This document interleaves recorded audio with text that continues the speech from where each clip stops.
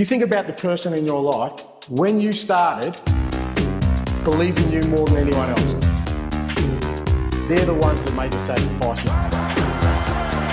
When I walk out, my old man's next to me. They're not just looking at you, they're looking at what made you. I want them talking about our fucking game. I want them talking about us. All right, enjoy your lunch. Welcome, listeners, to The Extra Inch. My name's Windy, and I'm joined by my sidekick and best friend, Bardi. Hello, Bardi. Hello, Windy. And our tactics guy, and a man who has been experimenting with new data viz created in R. It's Nathan A. Clark. Hello, Nathan. Yeah. I've been wanting to do like XY plot, like pitch visualization stuff for a long time, and I'm finally doing it. I'm really happy with it. I decided, I don't know if you saw my tweet exchange with your wife, decided that key passes will now be referred to as stripies. I very much like the stripy arrow. Good. It looks lovely. You're doing good work. Thank you, man. I appreciate that. You enjoying the programming experimentation? Yeah, sometimes it's frustrating. There's a couple of bits. So at the moment, when I make those, they take a few minutes work. I can't just go play a native. Whereas with the Polars now, I just go, that's the player and it's all done. Whereas I've got to sort of do it bit by bit and manually. And the process of getting from where I am to getting it as a finished product, that's quite finicky and frustrating. But also, like, I don't want to just go and, because there's a bunch of listeners who are like professional coders or whatever, and several of them have volunteered. And I could go to like, how do I do this? But then I will just like copy what they send me, and I won't actually learn the lesson. Whereas if I work it out myself, then it will be knowledge that sticks. Yeah, I get that for sure. Little shout out to Yoni Becker and his father Michael. Thank you so much, Michael, for the lovely email. I hope Yoni appreciates being mentioned on the pod. It's very nice to hear from you. Bardi and I did a midweek Q&A pod for our ex-subs, and we had some feedback from Son Renity, who said, I loved the Q&A pod, especially that both Bardi and Windy rated homemade meals as the best they've had recently, and it feels so in character that Bardi has a meat guy. And I'm going to leave that there, because I like I like the fact that it's completely ambiguous. I'm missing next week's pod, so I'm going to leave you in Nathan's safe hands next week, because I'm on holiday. Just dropping that in there. Sweet. Nathan had a shocked face then. I think he's forgotten that I'm going on holiday, so okay. he's gonna hold the fort. Let's dive straight into the Bournemouth game. Really fun to watch. Same starting 11, no surprises. I thoroughly enjoyed the match. Bournemouth are a pretty good team now. I feel like they're a well-coached team. They're going to definitely... A few teams are going to come unstuck at Bournemouth this season, I think. They press really intensely. And in Semenyo, they have a player who's very dangerous going forward, but also exceptional at pressing. Really good sort of defensive winger. I thought he was superb for them. But what did you guys think of the performance, the pattern of the game? Were you happy with the overall showing? I mean, Semenyo is pretty kicky. He does like to stick it. Physical, right? Proper physical. He does like to swing it about a bit.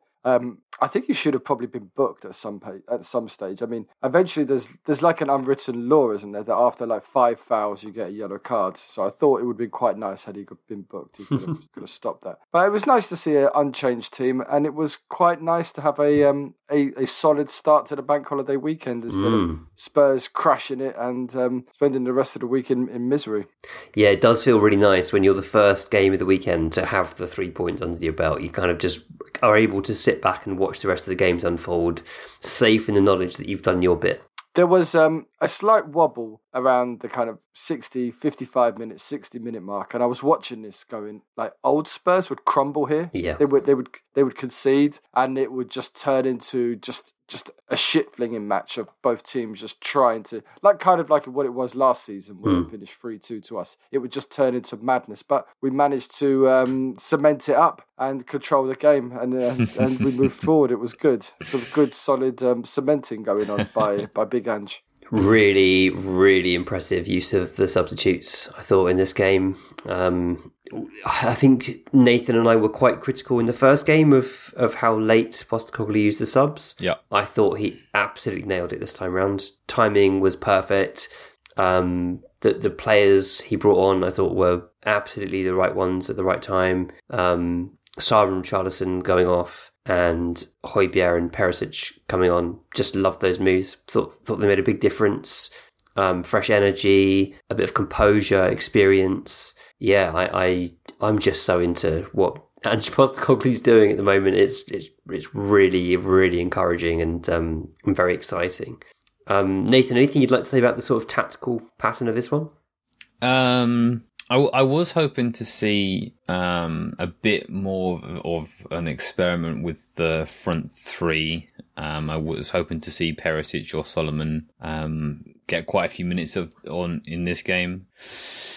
Pattern of the game, Iraola's a really good pressing coach, and they're obviously still developing that area. But they do a thing where they do a really good job of dividing the pitch across the sort of vertical axis. So their number 9 is Solanke. Solanke would go and stand sort of in this space between the centre-backs when one of them had the ball, where he's close to the keeper. And so he's taken out both the keeper, Vicario, and the far side centre-back at the same time. And then the rest of Bournemouth can sort of go man-to-man, step up and go man-to-man across one side of the pitch. It's really good stuff. They're still working it out, because there's quite a bit of nuance and complexity to it, especially, when you've got players standing in space and then you wait for the pass and then you go, that sort of stuff. I thought we did really, really well in possession. I thought we knew how they were gonna press, and we came specifically prepared. So in a very strictly man-to-man structure, first off, a lot of the time that is going to work. You press man-to-man, you're going to cause teams a lot of problems. I think we did a really, really good job of utilising our individual skill in keeping the ball to feet and standing your man, creating a yard, and then the supportive players waiting until that movement has happened, and then quickly finding space and taking advantage of their man marking really, really well. I think the whole of the first half was basically really, really excellent football.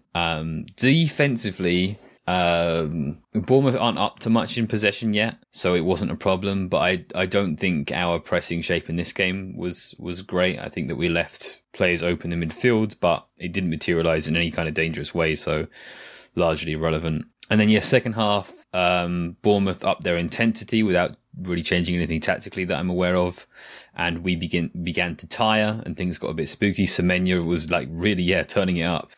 He was quite impressive. And then Postecoglou won the game with his subs, I think. Just bringing on fresh legs when we needed fresh legs.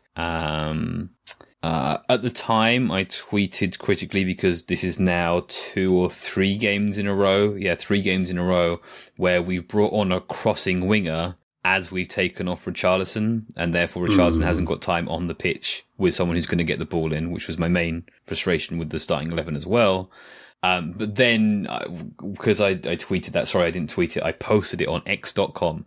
You X'd it? I X'd it on X, and multiple people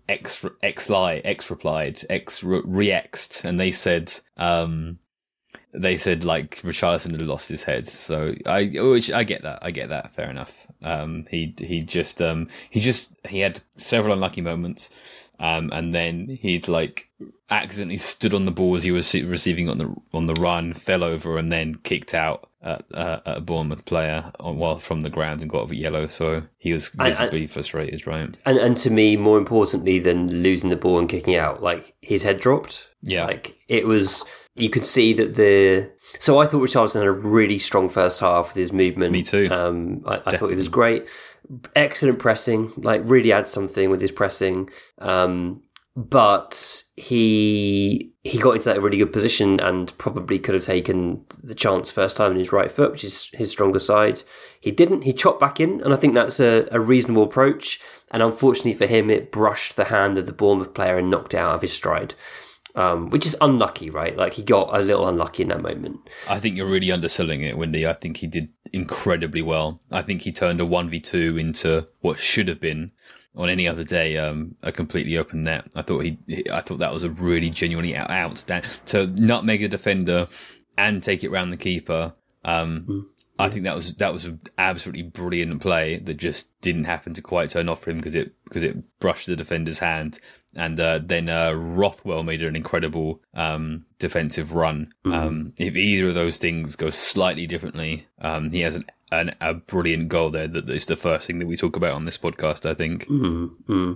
Yeah, it's a good point. And you can see that, like, to me, it felt like the sort of stacking up of things not quite going his way got to him. And he is someone that wears his heart on his sleeve. He's a player that you can see what he's feeling in his face and his body language. And I felt like the substitution was the right thing to do on the basis of that. I get that. I think, firstly, I think that he's playing brilliantly. I think that he's doing everything we want him to do, that he's just not getting goals mainly because we're not crossing the ball in. And that's a failure of the system, of Postecoglou, and of all the other players that aren't him. I think that Sarr's through ball for Maddison was very, very nice, but Richarlison moved into that space first, and he should have been the one to have the opportunity to play that ball. So you sort of feel for Richarlison a little bit there. But he's too online. He's too aware of what fans are saying. He's letting it get to him. Yeah. You've had this problem, Wendy. When you're too online and everyone's getting to you, what does Richarlison need to do? He needs to delete the apps from his phone. Yeah. That sounds like a good idea. without adding to the noise against Richarlison, Here we go. I do think you're being very nice to him. He ran around a lot and he created space and he did some good things, man. He did a lot of things that a £2.5 million striker can do. But if that chance that Maddison scores goes to Richarlison, he misses that. And that opportunity, he managed to create something quite incredible, but it didn't go in. But he should have scored that, man. We're complimenting him for doing something nice, but not ultimately delivering. I think he's had a bye because we've won these games. But had we drawn this match, you could pinpoint that opportunity. Like, we're recording on a Sunday, and I'm not a huge Nunes fan, but Nunes just scored 2 goals, which had those dropped to Richarlison, he's knocking someone out in the 5th row. It's something which we can hide now for this moment because the team is scoring goals elsewhere. But I think at some point he has to start delivering. Otherwise it's pointless having him, and we should go and buy another striker. I mean, I agree with you. He's moving around. He's doing some good things. He's running around, but I can press. But I can't score goals, and at the moment, neither can he. The thing is that we were never not winning that game. Like, we were churning out the chances, and we would have continued to do. I think if we needed more in the second half, we would have found that. We allowed the game to slow down because that's all we needed from the game. I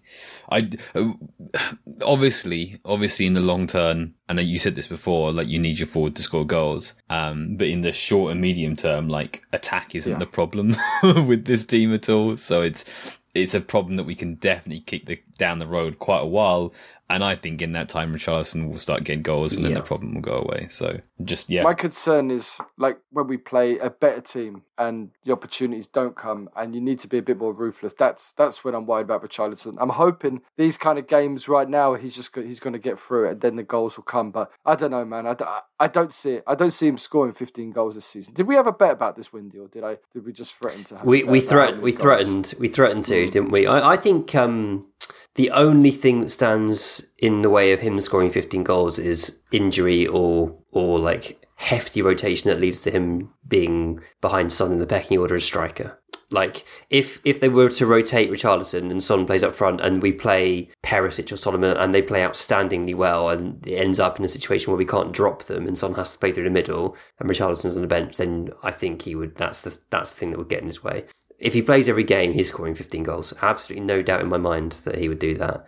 But I do take your point that it doesn't feel like things are going great for him at the moment, even though, I mean, this is the thing about football, right? You look at things in two ways. You look at what he's doing on the ball, and there's quite a lot that went wrong in the game, I felt. Clumsy touches, the ball bouncing off him on a couple of occasions, the chance that Nathan has referred to already. You look at the stuff he's doing off the ball, which generally people don't tend to notice. There's so much good there. And it's not, I think you're really harsh in saying, like, it's the stuff that a 2.5 million striker could do. Like, the way he's moving, the timing of the run is elite. That's what makes him like worth his place in the team for me at the moment. And I think you don't get many players that press in the same way that Richarlison presses. We've got an insane pressing striker. I just think he's a nuisance to play against, and he creates space for others.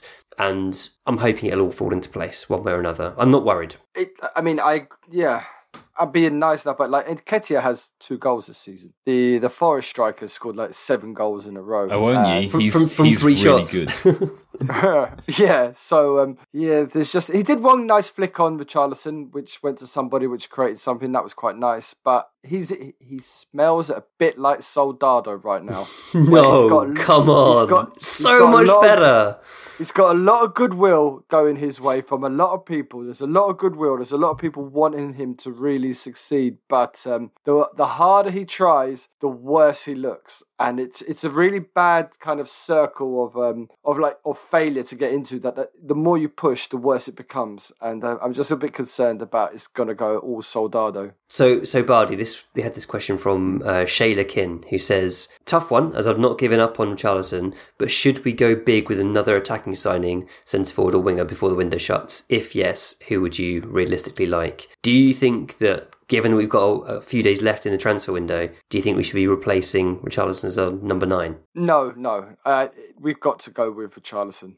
We've got to put faith in him. But I would like us to revisit this in January and then make a decision on it. Yeah, I think that's reasonable. I think if he's not scoring by January, then we just go and buy Tony or whoever. Yeah. I think that's absolutely fair enough, completely fair enough. There's plenty of strikers out there who can press and run the channels, but can also score goals. So let's talk about some of the players who really shone in this game. I thought there were a fair few, to be honest. I put an extra one in your list. you can okay. Nice. Yeah. So the players I listed were Maddison, Bissouma, Pedro Porro, Vicario, who I am just absolutely loving, and the 2 centre-backs. Nathan has added... Udogie. I mean, how can you not add him? He was incredible. I thought he was good. I just thought the others outshone him a little. I think the thing is for Udogie, he's doing incredible things for his age. Like, it's insane that he's as young as he is. He plays like a much more mature player. One of the things which is going to really annoy opposition forwards is his tendency to hang on to the ball in such a way that he gets fouled and goes to ground and wins free kicks in dangerous areas in his own half. And yeah, I love watching that. It's going to really irritate opposition fans as the season goes on. He does that like a very experienced old pro. And what is he, 20? It's absolutely insane to me. So who were your men of the match? I think Van de Ven edges it over Maddison in this one. Really? I thought that he was, outstanding in and out of possession. He was really key, like I mentioned earlier about Bournemouth's press being Superman oriented. He was really key at, this is something that I wanted to talk about more in his video, but I feel like I kind of already done with Udogie, is like, hey, if you look at his passing, he's not very adventurous with his passing. Almost all of the passes he's made for Wolfsburg are either to the centre-back to his right or to the full-back to his left, or when he played at left-back himself, he would just put it up to the winger. Like, he's not a very creative or technical passer. However, he's this outstanding ball carrier, so what he needs to do is utilise his ball carrying to open up angles to more interesting passes. That's exactly what he did in this game, yeah? He drew the pressure out, pretending to go one way, faked, went the other, and then could play what is actually a relatively simple pass on a technical level, but is an effective, incisive, line-breaking pass because of the movement he did beforehand. And then defensively, he was a brick wall. He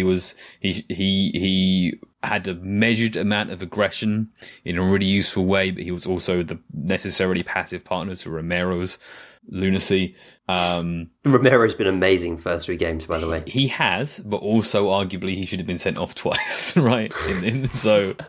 But that's kind of Romero. That's kind of what you get, and he tends to get away with it. This is what we talked about in the past. And then eventually he did get a couple of cards in a couple of games when, that's a bit scary. And now he's back to getting away with it again. So I don't know. He's mastered something that we can't even possibly comprehend. But yeah, I thought Van de Ven, I'm so impressed with him, and I obviously I knew that upside was there. I made that upside a big focus of my analysis of him. But we basically haven't really seen the downsides. So he's just been excellent. I'm really impressed with him. I thought Maddison was also very, very good. I can't get over how good Van der Ven is. He's sensational, man. I tweeted during the game, like, he's a transformational signing. He's changed this. He's changed how we play. He's able to do everything. He passes out, he dribbles out, he gets stuck in, he keeps Romero on a kind of leash. It's not the greatest slip lead that you'd put like an unruly puppy on, but it's a leash of sorts. One of those extendable ones, but he's never holding it down. It's just like all 15 meters allowance at once. Yeah, so he's doing a decent job with that, but he's unbelievable. I mean, look at the size of him. But he doesn't move like a big. He's got a good touch for a big man. He's got an incredible touch. He moves on the ball like he's Xavi, but he's an absolute unit. I just can't get over him. He makes me smile. He's unbelievable. What a signing. And he's devilishly handsome. I haven't even started thinking about that bit yet. The thing I noticed in this game, and I think it was because of Bournemouth's exceptional high press, is how composed we look now. The confidence Ange has instilled in our ability to play out from the back is a joy to watch. Vicario will take a touch and then play it essentially along the goal line if needs be. They'll just wait it out and they'll just find the gaps. So you've got Vicario, really calm in possession. Romero takes a touch as well. Van der Ven. And then Pedro Porro, I thought, was magnificent in those situations. The ball would come to him and he'd have made the run inside to be the inverted fullback. And then he'd just like chip a ball into midfield to a player who's not even on the screen at this point, the way the camera's panning. And he just hit the target every single time. He just got it right every time. And suddenly you've escaped and you're out and you've beaten the press and you can make a move forward. And I was so impressed with Porro. His defending again, thought he was brilliant in that respect. But it's the calmness in possession that he gives us, the creative thinking and the execution of those passes that, in my eyes, elevates him above Emerson Royale, who I think is also a very solid, dependable player. I love watching Pedro Porro, and he's wand of a right foot. I mean, we've never had a goalkeeper at Spurs that's able to use his feet in like a normal way. Yeah. So it is really nice to have it's refreshing. being able to pass the ball out and not panic everybody. Yeah, exactly. He's very calm, isn't he? And that calmness, you feel like the defenders grow from the fact that he's not panicking. Maddison, I think, is just... I said it before, I think it was in one of the X-Sub Q&As, that he felt like an absolutely ideal fit for Spurs. And it felt like Maddison to Spurs was destiny in some way. He is so silky, so calm. Again, playing... He picked up the ball loads in our defensive third. And just didn't look like losing it. He's press resistant. He's technically brilliant. He's skillful. His vision is exceptional. He looks like he's one of those players that looks like he's got way more time on the ball than he actually has. But in this game, obviously, he got the goal as well to top off the performance. And for me, he was our man of the match. And I think the goal helps with that because it gives you a lasting impression. But we finally replaced Christian Eriksen. Yeah, I mean, I'm not going to go big and say he's better than Eriksen because Eriksen is sensational. If he comes close to achieving the numbers that Eriksen has done, but he's had a great start, and I've been so impressed by his ability to hold the ball, to beat the press, spread the play, and always find space, one touch, open the play out. He has been quite incredible. I was a little bit concerned against Brentford, and I still have this worry that Spurs might become almost one-dimensional, that teams will just start shutting down Maddison. But I think he's so smart in where he moves and where he picks up the ball. And then what Bissouma offers him alongside him is someone that will make him space and just create that space. He's been a great signing. And it was a good goal, a lovely little silky finish. We missed one chance, which was unfortunate, but other than that, he's been brilliant. You can't ask for a better start than that. Yeah, 2 assists in the first game, wasn't it? And now he's got his goal. You mentioned Bissouma there. I think he's so consistent. And not even consistent on a match-to-match basis. It's like on a minute-to-minute basis. He just doesn't let you down. He's a really special player and has certainly found his feet in the system. He understands what's required of him and he's picked it up so quickly.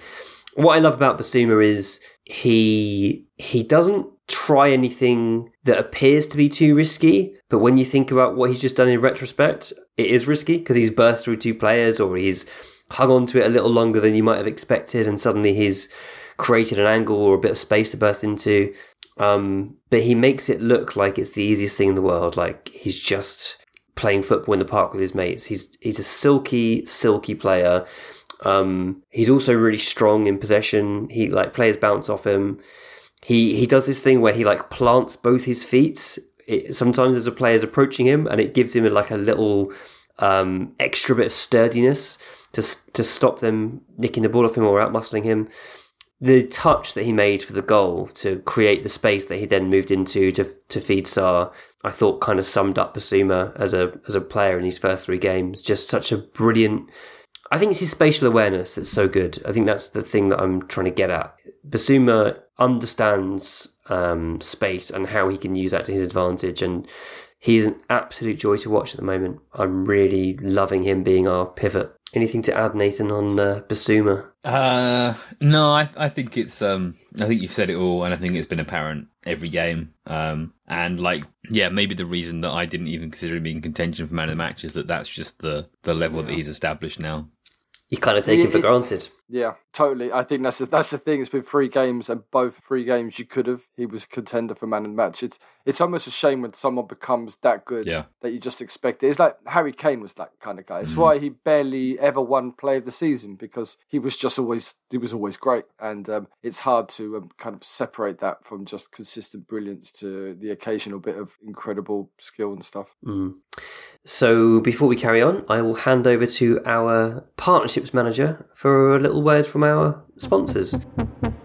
I gave AG1 a try because right now speed and choice is something I've got in small amounts. My in-laws are living with me for the moment, and they can be complicated eaters. My wife and I are having to change up how we serve food, what we eat, and when we eat. Their palates are pretty much how Pjøjberg plays football, straightforward and occasionally stodgy. This doesn't leave much space for me to slip in my greens like a through ball from Sarr, but thankfully I've got a tactical masterstroke on hand. I can rely on my AG1, exactly how Big Ange relies on Big Mickey van der Ven. It's quick, it's tasty, it's direct, and it's to the point. No matter how many cheese sandwiches, eggs on toast, or simply cooked chicken I'm whipping onto their plates, I've got all the nutrients I need in my AG1 shake. And now, let me be windy. AG1 replaces your multivitamin probiotic and more in one simple drinkable habit. If a comprehensive solution is what you need from your daily supplement routine, then try AG1 and get a free 1-year supply of vitamin D and 5 free AG1 travel packs with your first purchase. Go to drinkag1.com/extra inch. That's right, go to drinkag1.com/extra inch. Go check it out. Thank you. I've been Windy and Bardi.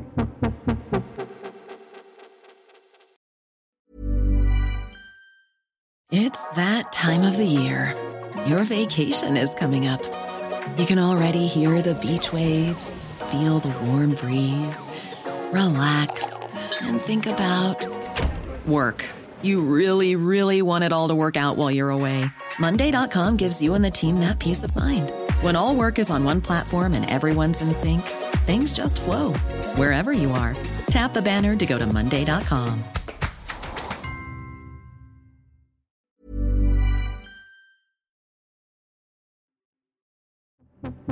So we have a question from Voodoo Chopsticks. Dan, he says, it feels like we were taking more opportunities to transition and counter than in the earlier games by moving it faster through midfield and to Sonny, who was running upfield. Do you agree? And if so, was it a consequence of stylistic tweaking, or were Bournemouth just leaving more space? So in terms of our attacking speeds, that is down to Bournemouth pressing. Yeah, they opened up space, so we played where the space was. Clearly, I think there'd been some focus on preparing for Bournemouth pressing in that way and utilising the space in behind. But the decision specifically with Son to play more as a forward, to move in narrow, that is I think something that we're going to see a little more of. We definitely saw Udogie playing wider in the attacking half a lot more in this game. And that was an interesting role for him. I thought he had a much better game. I still don't feel like either of our wingers are doing a good job at being wingers, right? But Kulusevski got a goal. Kulusevski got a brilliant goal, a forwards finish. And Son had a good game otherwise. He had a good game as an inside forward, which is very funny. Thinking about the narrative of last season of, Perisic has taken up Son's position, he's ruining his touchline-based game. It's like, that's not true. The problem is that Son was receiving under pressure. We couldn't get him free of his marker. We were sending balls into him, completely vertical balls, instead of allowing him to receive on the turn or receive when he's already facing the goal. And I thought actually, for a long time, I've said that captaincy doesn't matter and is irrelevant. But I felt like Son has become a less selfless player, a more selfless, a less selfish player. I thought that he brought others into play really, really well in this game in a sort of second forwards type role in this game. That's a really interesting observation. I'm not sure I picked up on it to quite the same extent, but maybe that's something I need to look out for in future. Maybe it's partly a system thing as well. Yeah, the role he's being asked to play. Yeah, definitely. I'm just saying. I think he's adapting to that well. Cool. I also think perhaps the way Son is playing now is something linked to his kind of drop off in the last 12 months or so. But perhaps he's not that kind of that kind of line bursting presence anymore, and he's going to have to change his game and adapt to his kind of lesser explosivity. But it was a nice little. He was involved in the Kulusevski goal. It was a nice little touch. Would like to see a little bit more than that. I would like to see him shoot earlier. The key with Son has always been his quick finishes, his quick shots, and he does seem to be dallying a little bit. There was a few times though in the game where the ball should have been squared to him. I'm not as concerned about. I'd rather see Son at the moment play the number 9 role than Richarlison. Let's do this one because I'm interested to get your views on this. So this is from Stephen Doyle Page, who says, "I'd like to know, how do you think the new refereeing and VAR laws are going? The rules regarding the players delaying the game or being aggressive, abusive to the ref are good. I've always hated the petulant way players act in general, and while it would be annoying to start with, I think it will actually change the players' attitudes long term. The rules stating that they will have a higher tolerance for fouls or penalties is good, but while the high tolerance for VAR overturning these things sounds good, it hasn't worked in practice. Pandora's box is already open. Saying they will intervene less doesn't work when the refs are clearly still making mistakes." Yeah. Any thoughts? Yes, so there's this moment around 66 minutes. Solanke elbows Van de Ven in the eye, right? Like a bad foul, a red cardable offence, in my opinion. And play continues or whatever, and then they come back to it, and several Spurs players are surrounding the ref. And Captain Sonny, new selfless Captain Sonny, comes over and he pushes Højbjerg and he pushes Van de Ven away from the referee, and he spares them from a yellow card. And also, the referee and the video assistant referee don't consider the elbow. So it's like, if they had harassed the referee more, would they have looked at it?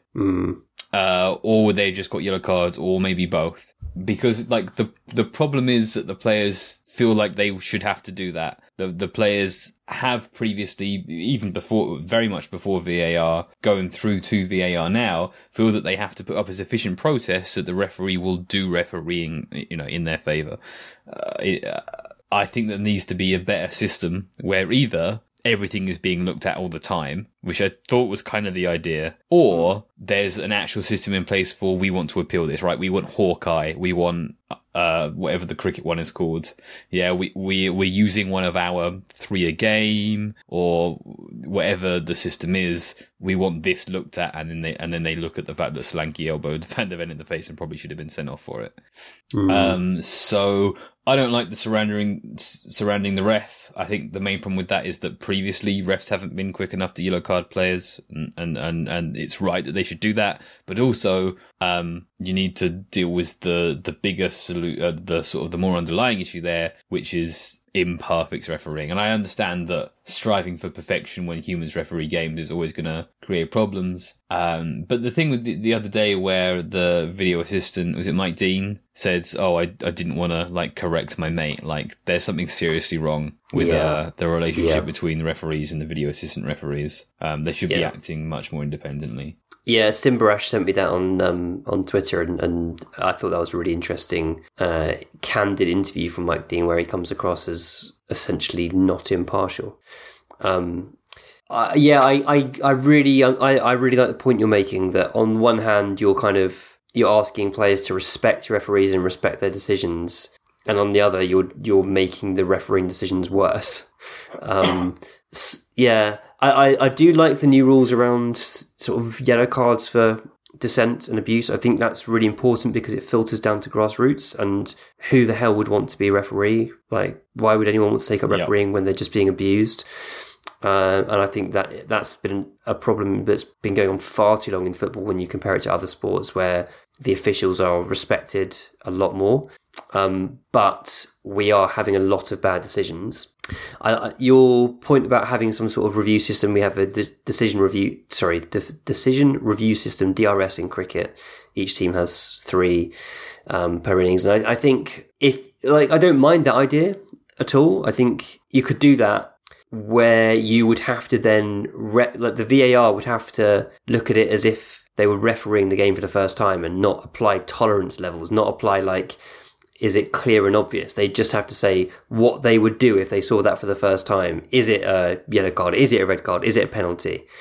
Rather than, is it wrong enough that I should undo what the referee decided to do? Yeah. And I wouldn't be against that. I think that could work. At the moment, yeah, you're right. There's not enough corrective action happening because the tolerance levels are wrong. And also, I think referees are not making decisions because they rely on the VAR, who then doesn't correct them, which sucks. If there was, Romero probably would have been red carded for his scissor tackle on Semenya.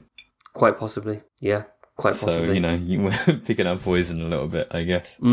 I didn't think it was that bad. No? Was that really a red card tackle? I thought it was pretty strong, but I thought he won the ball. You typically get recorded for the scissor technique, I think. The action, isn't it? Yeah. Because it's seen as reckless and you're not in control of your momentum. Well, you can put hard lateral pressure on a knee and do someone's ACL pretty easily with that, so I get it. Yeah, I didn't think it was. I wouldn't have gone for a red card. I would have accepted a free kick and a yellow, but I don't know. I guess the scissor action is a bit dangerous. Did you talk about Porro? Well, my internet was cut out. Yes. Okay. We did. Yeah, Windy's favourite. He's got a real crush on Porro. I'm coming around, man. It's looking like a real boy. The thing that I was saying, Nathan, was that. And, I'm repeating what I've just said to the listeners, but I'm interested to get your take as well, is we were so good at passing the ball around the back when Bournemouth pressed us, and it would go along the back line and we'd look really calm and really assured. And then you'd be waiting for the moment where we got out and it would go to Porro and he'd chip what looked like an impossible pass into midfield right to the feet of one of our midfielders, who then turned and could run at the Bournemouth defence. And it was just great. I think he's so creative, and so calm that he really adds something. He really elevates us as a team. Yeah. I'm seeing it, man. I'm seeing the vision. I also just love him as a character. He's really fun to watch. I loved it when he made a block tackle from one of the corners and just went mental and started bumping chests with our players. It's really enjoyable.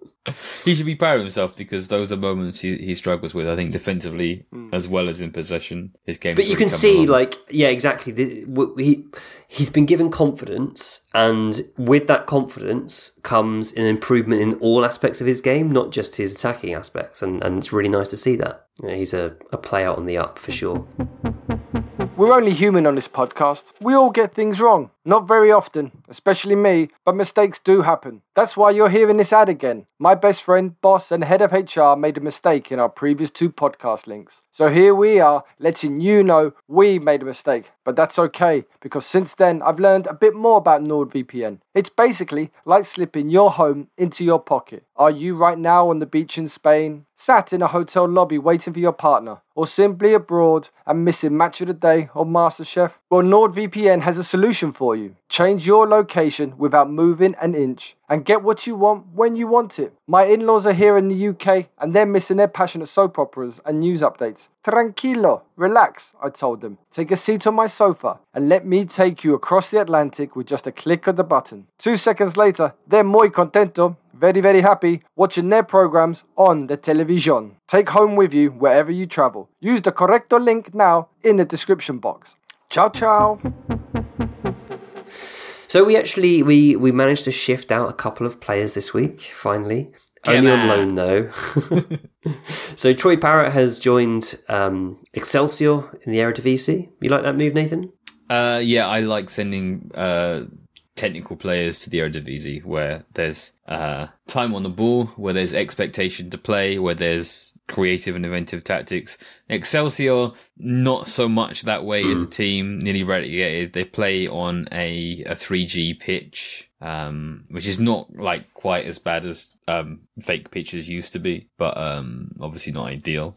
But I'm happy to see him get minutes. I'm happy to see us be a bit of inventive out, like, oh, let's just send everyone to League One or Championship. Go get some culture in you. Go get away from some less than reputable characters that are rumoured to have a presence in his life, hopefully. Yeah. And then Divine into League One, Windy. What do you think about that? I'm really happy that Divine has gone to League One. I'm less happy that he's gone to Port Vale. Yeah. I think that's an interesting choice of club, and to be honest, a bit of a strange one. I understand there's quite a lot of interest in Divine, and we could have chosen a few clubs. I mean, obviously, the club would have listened to what the loanees, the clubs wanted to loan them would have offered in terms of minutes, in terms of what they do in training, so and where they might have played him, and all that gets taken into consideration, I'm sure. The way someone in the Discord put it was, wow, he's going to have to play a lot of hero ball, as in, like, he's going to have to be the guy that steps up and does something for this dog-awful team who can't attack coherently. And that does concern me. But he's very capable of playing hero ball. He's a very, very, very good young player. And the way I'm looking at it, the way I'm choosing to look at it, is if he smashes it in the first half of the season, hopefully we've got a recall clause for January. We can get him a good championship loan for the second half of the season. That would be just nice. Do we have a special relationship with Excelsior? Because that's also where we sent Marcus Edwards. Is there someone Spursy there? I don't know if there is, or it's just that we made contact with the Edwards one, and now you've got a bit more of a pathway because he worked out well for them. I mean, he did more than work out well for them. He was like, he was constantly playing hero ball for them. Yeah, I like Troy Parrott going there a lot. When I tweeted that I was happy that we'd loaned him and not sold him, I got a bunch of people in the reply saying, why? He's clearly not good enough for Spurs. And my response to that is, did you learn nothing from Harry Kane's loans? I think Troy Parrott is a really talented player who at 21, a little bit more might have been expected so far from his loans. But that doesn't mean he's not good and doesn't have high potential. And I'm very happy for us to see how he figures it out at Excelsior and then make a decision after that. I'm not sure he's a great fit for Postecoglou football. But, there's no harm, I think, in keeping him around one more year. Mainly just got unlucky with injury last year, I think. Yeah. The other thing we can talk about is that it's looking increasingly likely that we're genuinely going to target and try and sign Brennan Johnson. Yeah, I've been watching quite a bit of Brennan Johnson, and like, man, like I get it, right? I get it. Can you quickly? Is he Adama Traore but doesn't lift? Is that what he is? No, because Adama Traore can properly dribble his man, whereas Brennan Johnson, he has such a burst of pace that he is really good at like getting beyond his man so that he can cross the ball, right? Which, according to Opta, according to StatsBomb, maybe even according to Wyscout, is not a dribble. But what he's done is he's used his ability to accelerate on the ball to create a crossing angle that otherwise wouldn't exist. It's kind of like what you see with Perisic, but again, it's more athletic and less technical. It's more burst and less guile. And I think he's a pretty good crosser. I think he makes pretty decent crossing decisions. But the money that we're talking about, I'm not persuaded. Like, I can see the upside. I get the argument. He's homegrown.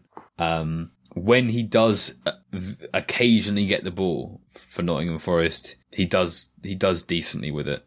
That for me is not worth 40-50 million pounds. And I think that we already have Perisic, we already have Solomon. If we want to bring a winger in, we've, spend 60 million and get a real top end, and you can't get you're not going to get a homegrown option here that's really going to push the first 11, because there just isn't one in the market. So you've got to go homegrown elsewhere in the squad. Because we already have Solomon, we already have Perisic. To have another winger of that approximate level, it doesn't do anything for the squad, in my opinion. Maybe the belief is that Johnson's really going to explode and he's going to be better than Kulusevski. I think I'm not saying that's impossible, because again, I'm like, oh, okay, he's a good crosser. Okay, he is creating that cross with his pace, but I think that's a big gamble. It's not where I'd go. What I quite like about it, I mean, I've been on here before and I've said I'd rather we gave the money to charity. What I quite like is that we could get Brennan Johnson in, but we could also ship off 3 or 4 players to Nottingham Forest. So I think if we balance it that way, I think it's a good deal. If we can give him Spence, Sanchez, and I think there's someone else linked in. Brian Hill is another one who apparently Brian Hill. If we can get those 3 out who aren't homegrown, well, it's Spence's, and then bring in Johnson the other way, I think it's something I'd be up for. But 50 mil straight down, no, let's not do that. So it looks like it's 40, which I think makes it a little bit more palatable. So the way I'm looking at it is that they've said, right, we need a winger. And because we didn't sign David Raya, who was homegrown, we need the winger to be homegrown. We need someone who's got some experience but is young, like as in matches the strategy of signing players who are pre-peak and could raise in value significantly. He absolutely ticks those boxes. He's 22 but has the experience of a 24-year-old. Several thousand minutes of men's football, including lots of international experience for Wales. And I think also we do arguably lack a little pace in the front three. In the front three? Yeah, I get that. Son used to be lightning quick, is a little less lightning quick now. Kulusevski obviously isn't the quickest. He does his speed work with strength. And Richarlison's like passably fast, but not Brennan Johnson fast.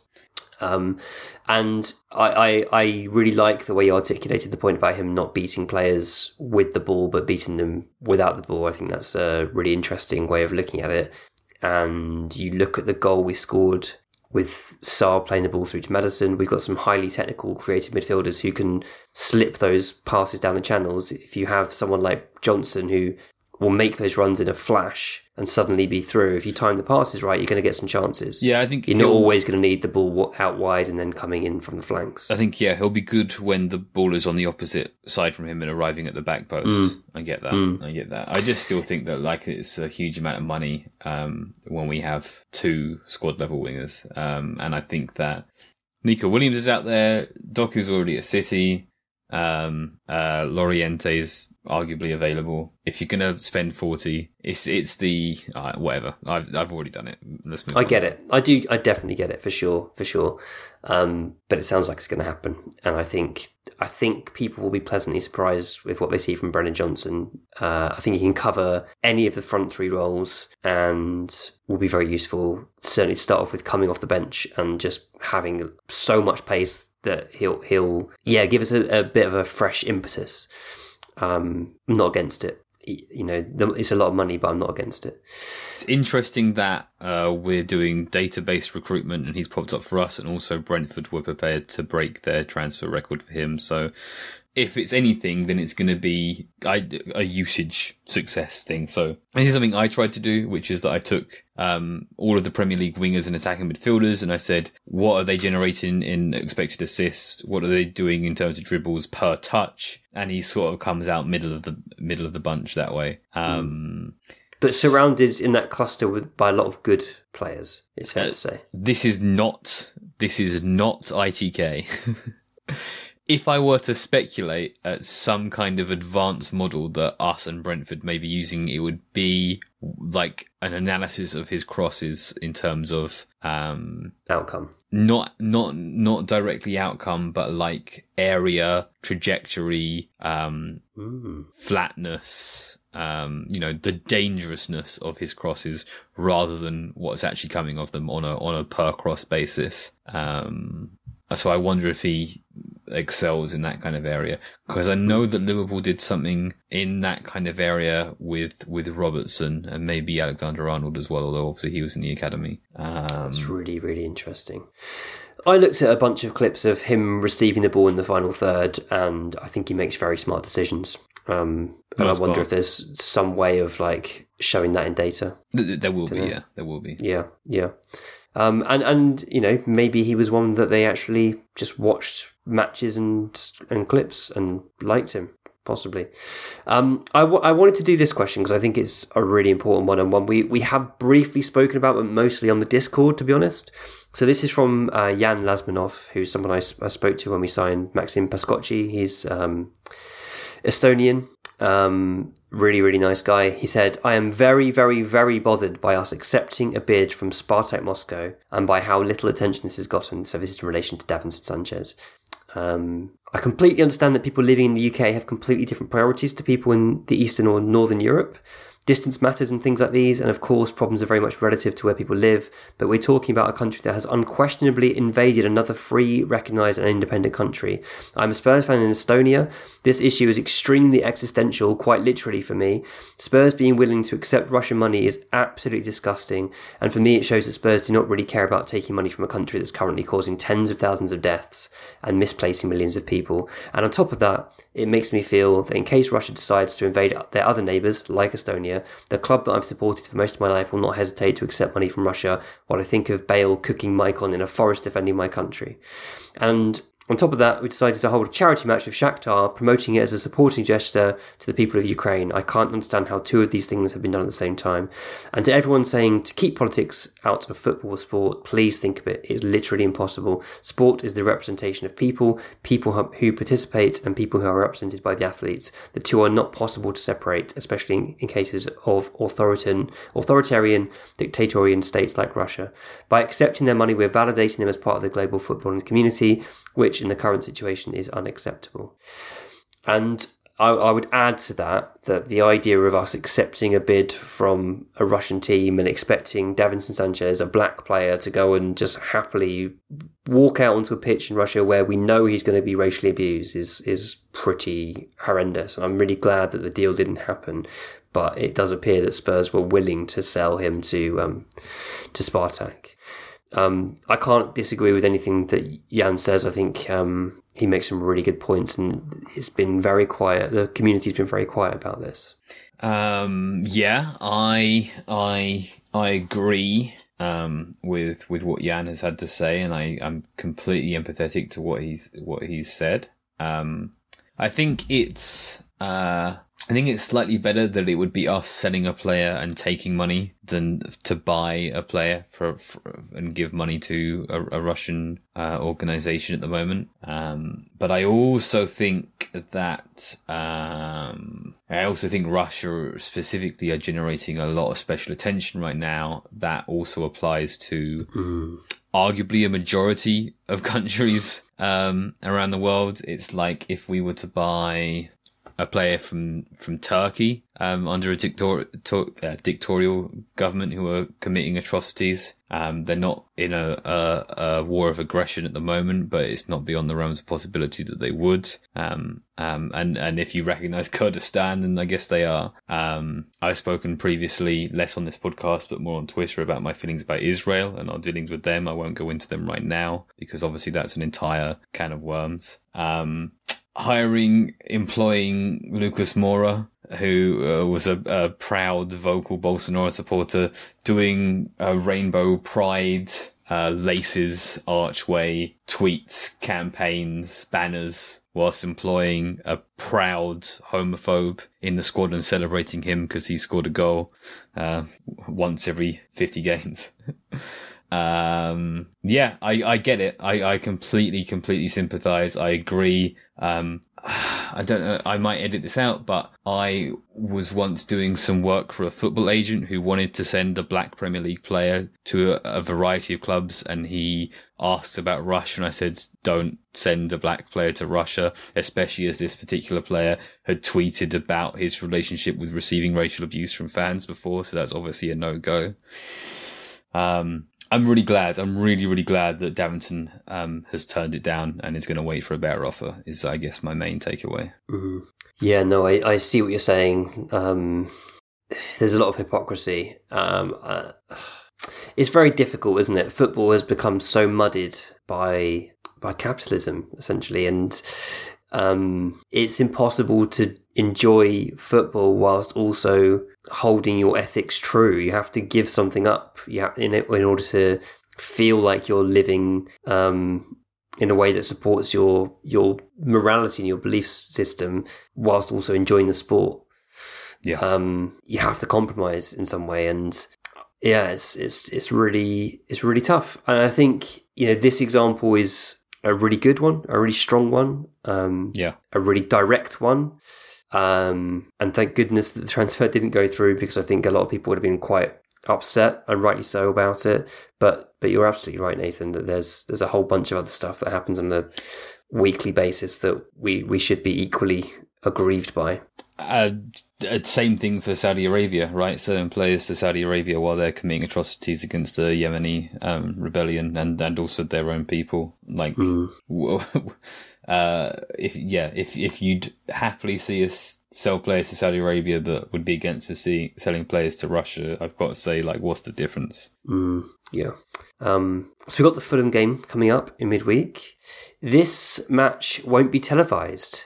It sort of happens every 3 or 4 years. We get a Spurs game which we can't actually watch. I'm wondering if Spurs play will have it after the event. Like, I wonder if there will be a full match replay to watch. But it happened a while ago when we played Burnley. We played Burnley in the League Cup as well, away. And yeah, that wasn't televised.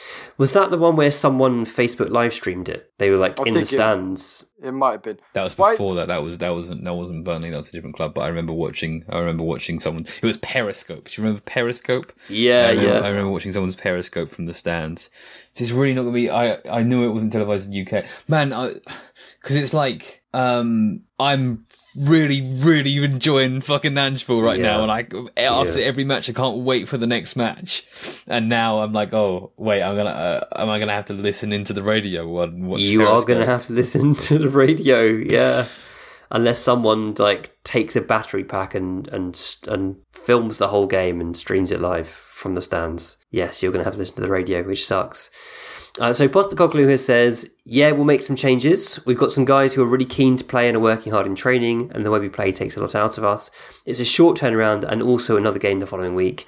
We'll make some changes, but because we want to win the game, that's why we're making the changes, not because I want to give guys a game. Hopefully by making the changes, we maintain the intensity and tempo and quality of our game. So which kind of players are you expecting to see, Bardi? Solomon, our friend Højbjerg, Skip will start, Davidson will start, probably Ben Davies, Emerson will start, maybe Forster, might give Forster a little run out. I think maybe just Son, Richarlison, and Richarlison will start, and Solomon. Or maybe one of Son and Richarlison, and then play the other, but not the other at the weekend. You see what I mean? So like maybe Richarlison plays against Fulham, but then not against Burnley, or Son plays against Fulham, but not against Burnley. I'd like to see Basuma rested. I just get really nervous about him. Speaking of getting nervous, how nervous were you when Udogie went down? Oh, it looked bad, didn't it? It did. It really looked bad, and I thought maybe his Achilles had just popped. Because, I just had that Spinazzola feeling about it all. Yeah, same. Nathan, any changes you're expecting? Yeah, I would like to see about 6 changes. I reckon would be maybe 6 or 7 changes would be right. One, like normally you'd be like, oh, your centre backs can play twice in a week. That's fine. But then it's like, because it's a domestic competition, if Romero gets a reds, then it affects the Premier League, right? So every time you play Romero, you're rolling a sort of 50-sided dice, right? I'd really like to see Iago Santiago on the bench against Fulham. I think that would be really fun. The under-21s had another excellent performance, by the way. They're doing some good stuff. I noticed the under-18s are playing Ange ball as well, 4-3-3, inverted fullbacks, which is interesting. Maybe there's a case to be made that that's too young, that it should be more focused on individual development at 18. Yeah.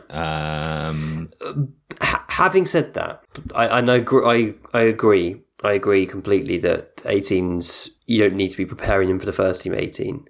But if you've got a system that enables the skill sets that we want to produce from our academy, I'm not against it. No, I get that. I get that. I just mean when you're doing like positional play stuff further down the development chain, when the creativity is coming from the system at a development stage, then you can stifle individual creativity. But if it's like less hands-on, if it's like a vague impression of, oh yeah, sometimes we'll tuck the fullbacks in, we'll play a 4-3-3, and then you're still mostly working it out from there, then I think that's pretty good. But if it's like, if they're doing the exact same training sessions, then I'd be more worried. But I want 16, 17, 18-year-olds to be inventing moves on the fly a lot of the time, I think, still. Yeah, it's a fair point, for sure. So that's it for this week, and I will speak to you in 2 weeks' time. You'll be in Nathan and Barley's capable hands next week. You have been listening to The Extra Inch with me, Windy, my sidekick and best friend Barley, and our tactics guy, Nathan A. Clark. If you like this, there's plenty more at patreon.com/The Extra Inch.